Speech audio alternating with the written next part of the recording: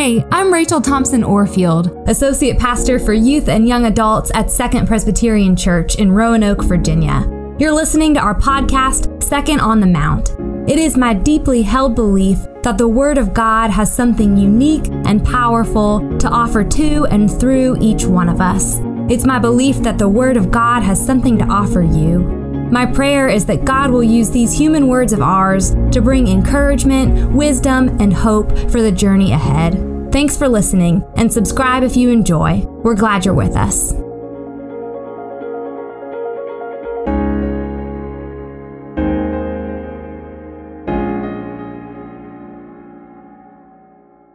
Let us pray.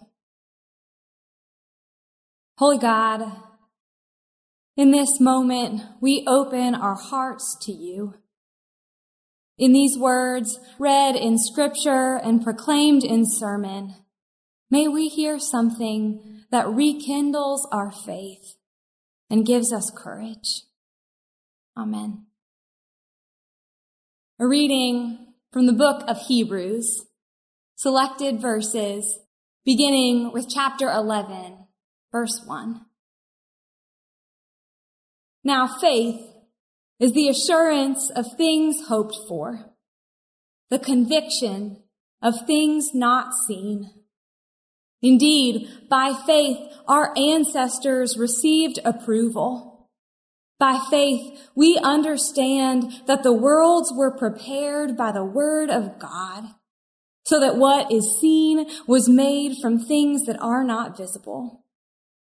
By faith, Abel offered to God a more acceptable sacrifice than Cain's.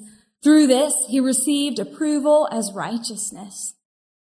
By faith, Enoch was taken so that he did not experience death, and he was not found because God had taken him.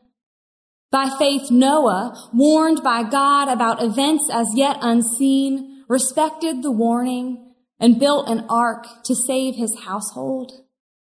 By faith, Abraham obeyed when he was called to set out for a place that he was to receive as an inheritance. And he set out, not knowing where he was going. By faith, he stayed for a time in the land he had been promised, as in a foreign land, living in tents as did Isaac and Jacob, who were heirs with him of the same promise. For he looked forward to the city that has foundations, whose architect and builder is God. And what more should I say? For time would fail me to tell of Gideon, Barak, Samson, Jephthah, of David and Samuel and the prophets, who through faith conquered kingdoms, administered justice, obtained promises, shut the mouths of lions, quenched raging fire, escaped the edge of the sword, won strength out of weakness, became mighty in war, put foreign armies to flight. Therefore, since we are surrounded by so great a cloud of witnesses, let us also lay aside every weight and the sin that clings so closely, and let us run with perseverance the race that is set before us. This is the word of the Lord. Thanks be to God. Every spring, when the azaleas start to bloom, I think of my Grandma Thompson. She always used to visit my family in the springtime, and I remember we would drive her around our neighborhood in Northern Virginia so that we could show her all the best azalea displays. She passed away when I was in middle school, but I've always remembered her as a lover of flowers and a woman of prayer. She kept lists tucked in her Bible of the people she was praying for. I remember wondering how anyone even knew that many people. I have a lot of cousins on that side of the family, and I think all of us have kept our faith as a central value in our lives. I know it's not just because of our grandmother's example that happened, but I know that remembering her faithful witness has given me a vision for how a meaningful life of faith can look. Even though we're gathered virtually, today is Legacy Sunday, a day where we have the chance to think about the ways that faithful servants in the history of this church and the Church Universal have helped the church today to flourish. We get to consider how the gifts and decisions that we make now can impact the church for generations to come. Earlier in the week, I listened to Nancy Gray's message that you just heard a few minutes ago. I read this passage from Hebrews 11, and it's all had me thinking about legacy. It's had me thinking about how the way forward is always impacted by the people who came before. Whether it's financially or intellectually or spiritually, we are always working with the world that we're born into. We can be weighed down by legacy, or we can be lifted up by it. What we leave behind matters. The story of the people of Israel has always included an awareness of this truth. God's people are often instructed to look back to the legacy of God's faithfulness in the past in order to find the hope needed to move forward in the future. And here in the New Testament book of Hebrews, in the passage that we just read, we're offered a look back on the legacy of those people who did take God at God's word, who did trust in God's faithfulness, who took a step forward by faith, trusting in things not seen. The book of Hebrews is basically a sermon preached to a congregation of exhausted believers who just aren't sure they have the energy to keep going. And chapter 11 in particular provides a response to this feeling. If you've read it before, you know that the list of names in Hebrews 11 is long, a lot longer than the verses that I read.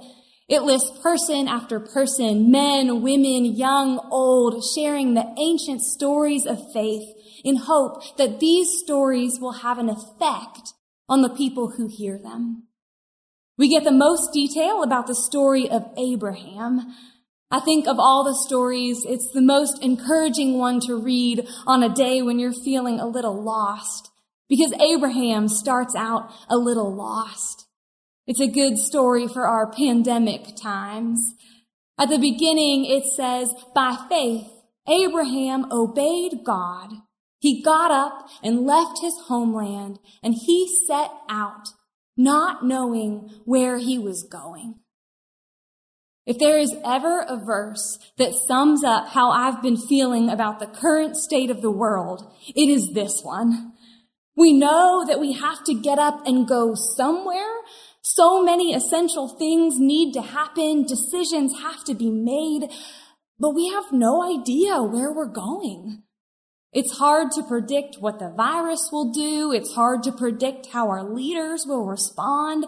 How are we supposed to plan where to go next? I mean, I can barely plan what I'm going to wear tomorrow, my blue pajama pants or my gray pajama pants.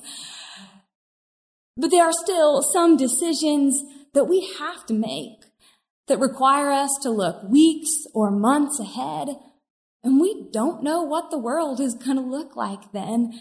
We don't know where we're going. So when I hear the story of Abraham, I feel comforted. I feel encouraged. See, in the kind of experience we're living through right now, faith can feel like a limited resource. But Abraham, who had no idea what would happen when he trusted God, Abraham stepped out towards an unknown future. He had nothing to go on. All he had was faith.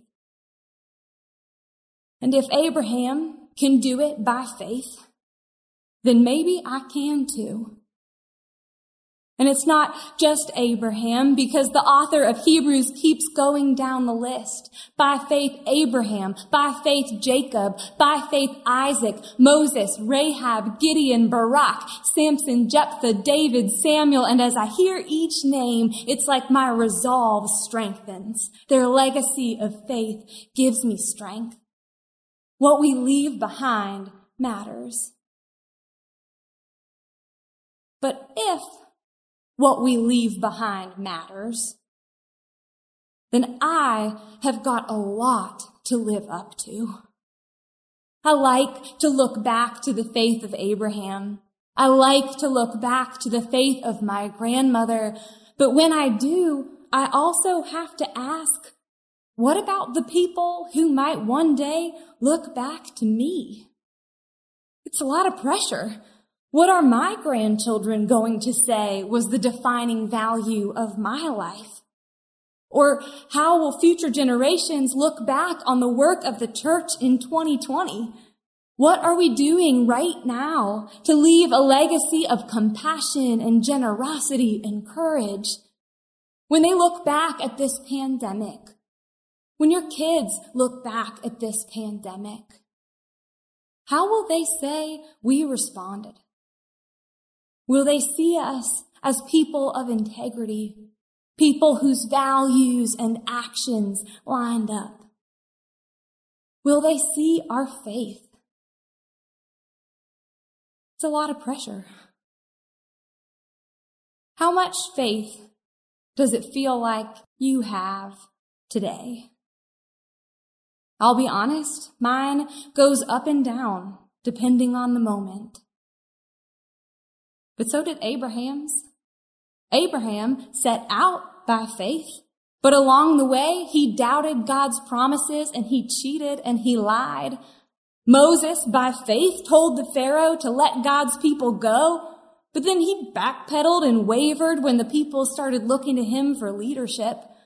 I guess Rahab helped save the Israelite spies by faith, but also because she was terrified of their army.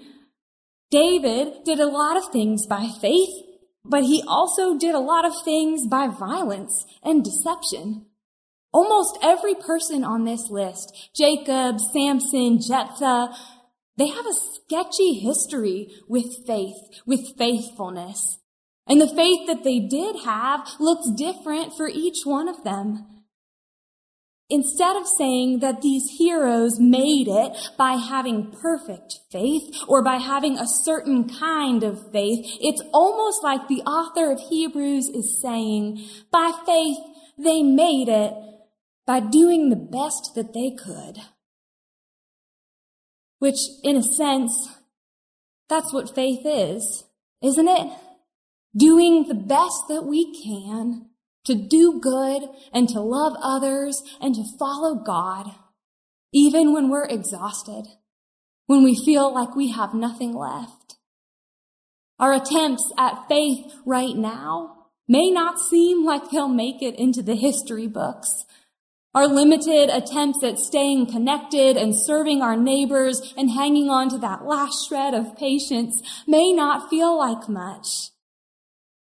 But if by faith, you're doing the best that you can today, you are already more than enough.